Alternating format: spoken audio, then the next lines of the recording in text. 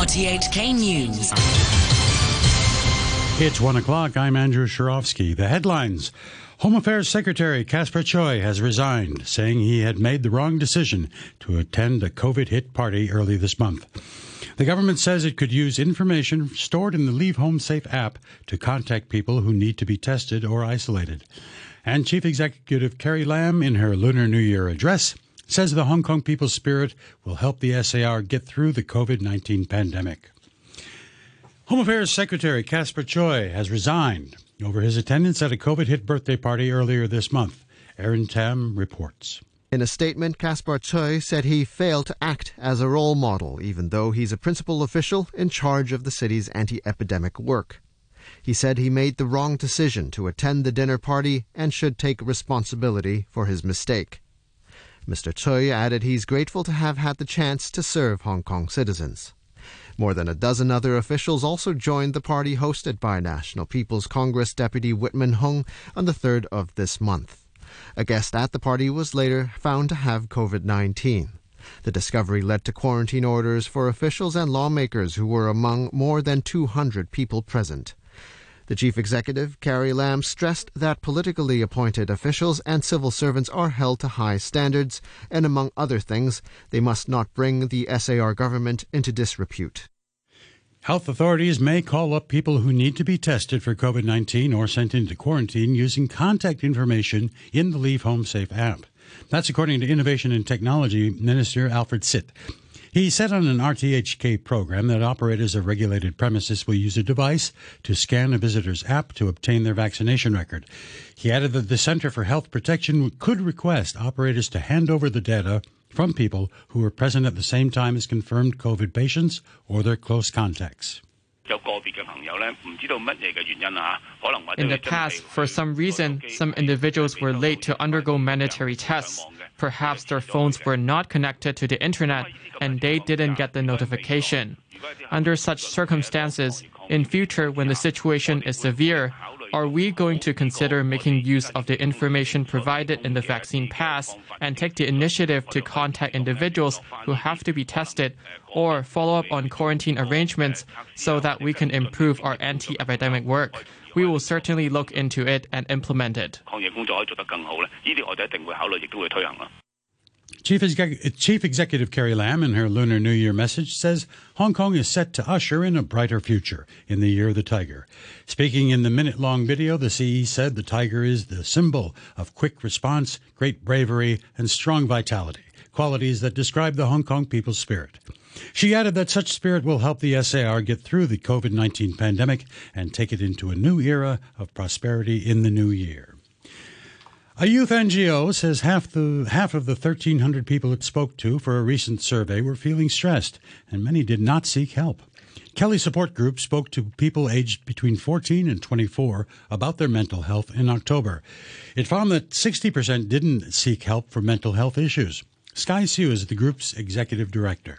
There's a huge stigma when it comes to mental health issues. It affects young people all the way to the point where if they're simply just struggling with something small, they're worried that it will look really bad on them. So I think the stigma that is around somebody who is struggling is still very apparent, and it really does affect young people's motivation to seek for help. If not caught in advance, it could lead to a lot of negative coping behavior, which could really affect them in more than just their mental health, but also their physical health as well. Protesters over COVID-related restrictions have brought the centre of the Canadian capital, Ottawa, to its standstill for a second day. Thousands of truck drivers frustrated by cross-border rules with the U.S. have led the protests, honking horns and blocking roads. David Common is a CBC journalist in Ottawa. He described how the protests are affecting daily life there. It is very noisy. There are horns essentially from 8 in the morning local time until about 1 a.m. It's very disruptive. Some schools will not be opening on Monday morning. Daycares, other facilities will stay closed, including, somewhat ironically, vaccination clinics as well that feel that it's not a safe enough environment. There have been incidents of vandalism, urination on the National War Memorial, Nazi flags sometimes seen flying. There have been symbols of white supremacy, but that's intermingled with a crowd that, of course, would have an array of opinions, and there may be those who have more moderate opinions among the crowd. Portugal's governing Socialist Party has won an outright parliamentary majority in Sunday's snap general election. Official results show they've secured 117 seats in the 230-seat parliament. Celebrating the result, the Prime Minister Antonio Costa said an absolute majority did not mean absolute power or governing alone. The BBC's Alison Robert reports. Antonio Costa hailed his resounding win as a victory of confidence and for stability after an election triggered when his second term as Prime Minister was cut short with the defeat of his draft budget for 2022. He plans to lay that same bill before the new Parliament as the means to solidify economic recovery after the pandemic. While the Socialists were the night's biggest victors, handily beating the centre-right Social Democrats, two other parties on the right saw a surge in support. Far-right Chega will be the third largest party in Parliament for the first time. The online streaming service Spotify says it's working to add a special advisory notice to any podcasts that include discussion about COVID-19. The move comes after the Canadian singer-songwriter Joni Mitchell said she was removing her music catalog from Spotify in solidarity with her fellow performer Neil Young. They're protesting against the platform's refusal to take down its popular podcasts by Joe Rogan, who has expressed opposition to vaccinating young and healthy people against the virus. Here's the BBC's Harry Bly. The CEO of Spotify, Daniel Ek, has said that they're going to publish some long-standing platform rules, and this is for all the creators, so not just exclusive podcasters with Spotify. This is everyone that has podcasts on Spotify. So they're going to have a content advisory added to any podcast which includes discussions about COVID-19. So they'll link users to up-to-date information from scientists, public health authorities. They say it's the first of its kind for any major podcast platform, and they say they've already removed 20,000 podcast episodes relating to misinformation. NATO's Secretary General has said it's up to Russia to decide whether to pursue a diplomatic solution offered by Western powers or one of confrontation over Ukraine. Jens Stoltenberg ruled out sending NATO forces to Ukraine, which is not a member of the alliance. But Russia's Foreign Minister Sergei Lavrov said it's the West that's at fault for wanting to expand NATO. Мы хотим добрых, ровных, взаимоуважительных, равноправных отношений. We want good, mutually respectful and equal relations with the United States, as well as any other country in the world. Taught by bitter experience, we don't want to remain in a position where our security is infringed daily. Each time it turns out that NATO's defence line continues to move eastwards. Now it has come close to Ukraine. They also want to drag that country into NATO, although it's clear to everyone that Ukraine is not ready and will not make any contribution to strengthening NATO's security. Relatives of those killed in one of the most high-profile atrocities in Northern Ireland have renewed calls to bring those responsible to justice at events marking the 50th anniversary of what became known as Bloody Sunday. In 1972, British soldiers shot dead 13 people and injured at least 15 others at a predominantly Catholic civil rights march in the city of Londonderry. The British government apologized for the killings 12 years ago after a public inquiry found the victims had posed no threat. But no British soldiers have been found accountable in court. Tony Doherty was 9 years old when his father, Patrick, was killed in Derry. Miss my father, even though it is 50 years onwards. I would have loved to have had a father growing up, and all that goes along with that. But that it wasn't to be. He was taken from us 50 years ago, unjustly, without any justification whatsoever. Police in the English city of Manchester say a man in his 20s has been arrested on suspicion of rape and assault after allegations were made against the footballer Mason Greenwood. The player has not commented. The BBC's Jean McKenzie reports. The woman uploaded a video, photos and an audio recording to her Instagram story to show, she alleged, how the Manchester United striker had assaulted her. The posts were public for a few hours before being deleted. Greater Manchester Police have said they are aware of the images and videos and are trying to establish the full circumstances. Greenwood's club, Manchester United, has said it does not condone violence of any kind, but will not comment further until the facts have been established. The Israeli President Yitzhak Herzog is in the United Arab Emirates on the first visit there by an Israeli head of state.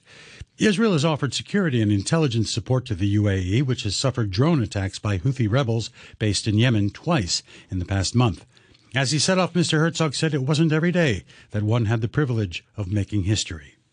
I will be meeting the leadership of the United Arab Emirates at the personal invitation of Prince Mohammed bin Zayed, the Crown Prince, and I am grateful for his courage and bold leadership, carving out a peace agreement with Israel and sending a message to the entire region that peace is the only alternative for the peoples in the region. In currencies, the U.S. dollar will buy you 115.48 yen. The euro is standing at $1.11, and the pound is worth 10 Hong Kong dollars and 45 cents. The Hang Seng Index ended the day today at 23,802. That's 252 points up on the previous close. Turnover stands at $65 billion.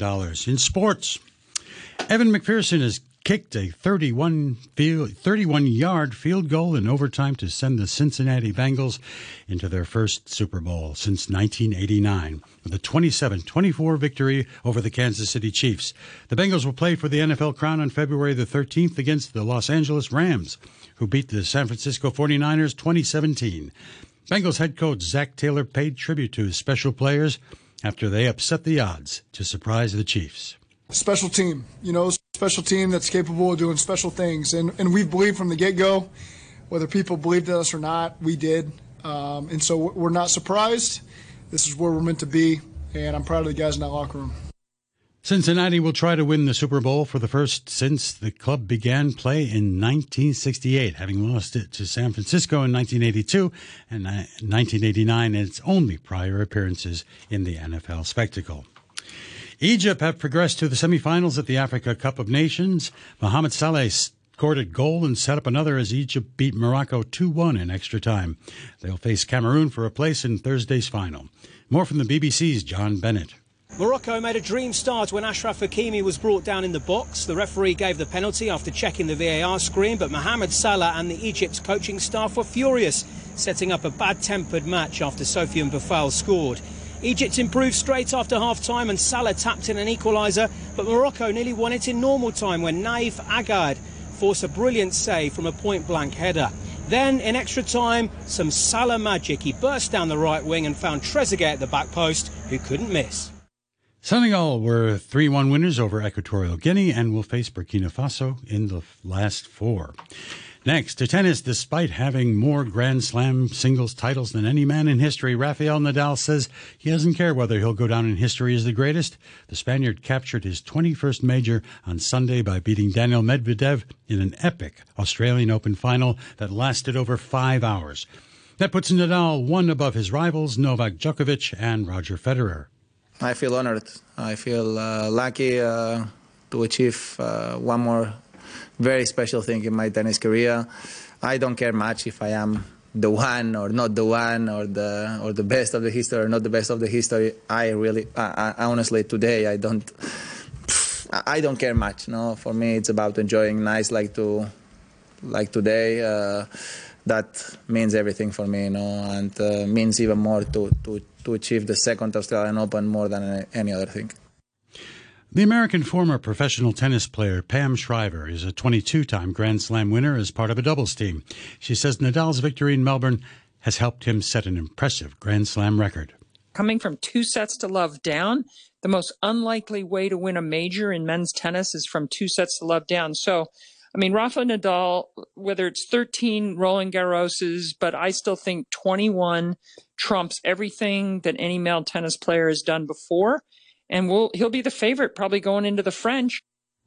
The weather forecast for this afternoon and tonight: cloudy, cold with a few rain patches tonight, moderate to fresh north to northeasterly winds. The outlook: a few rain patches in the next couple of days, cold in the morning on Lunar New Year's Day. The weather will improve in the latter part of the week. The temperature right now, the observatory is 15 degrees Celsius, and the relative humidity is 65%. And to finish off the news, our headlines again. Home Affairs Secretary Casper Choi has resigned, saying he had made the wrong decision to attend a COVID-hit party early this month. The government says it could use information stored in the Leave Home Safe app to contact people who need to be tested or isolated. And Chief Executive Carrie Lam, in her Lunar New Year address, says the Hong Kong people's spirit will help the SAR get through the COVID-19 epidemic. And that's the news from RTHK.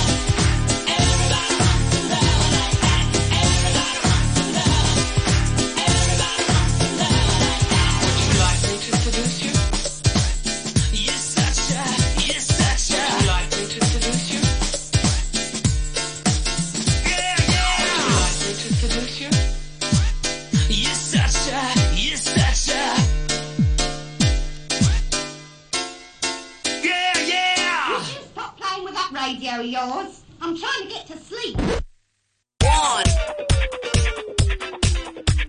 2, 3. 1, 2, 3, show. 1, 2, 3, show. 1, 2, 3, show. 1, 2, 3, show. Good afternoon and welcome to the 123 show with me, Sadia Osmani. On the show today after 1:30, I talked to the founder and CEO of the charity Grassroots Future, Tegan Smythe, about their Lunar New Year appeal to help refugees and asylum seekers. After 2 p.m, Cynthia Nunes, our co-director from the Mills Fabrica, joins me to tell me how the Textile Incubator has been chosen as an official nominator for the Earthshot Prize 2022. the global search for world-changing eco-solutions. More about that when I chat to her after 2. After 2:30, Trash Talk this week, Marcy Trent Long talks to Agnes from the Save the Duck about sustainable fashion. So there you go, a pretty packed programme for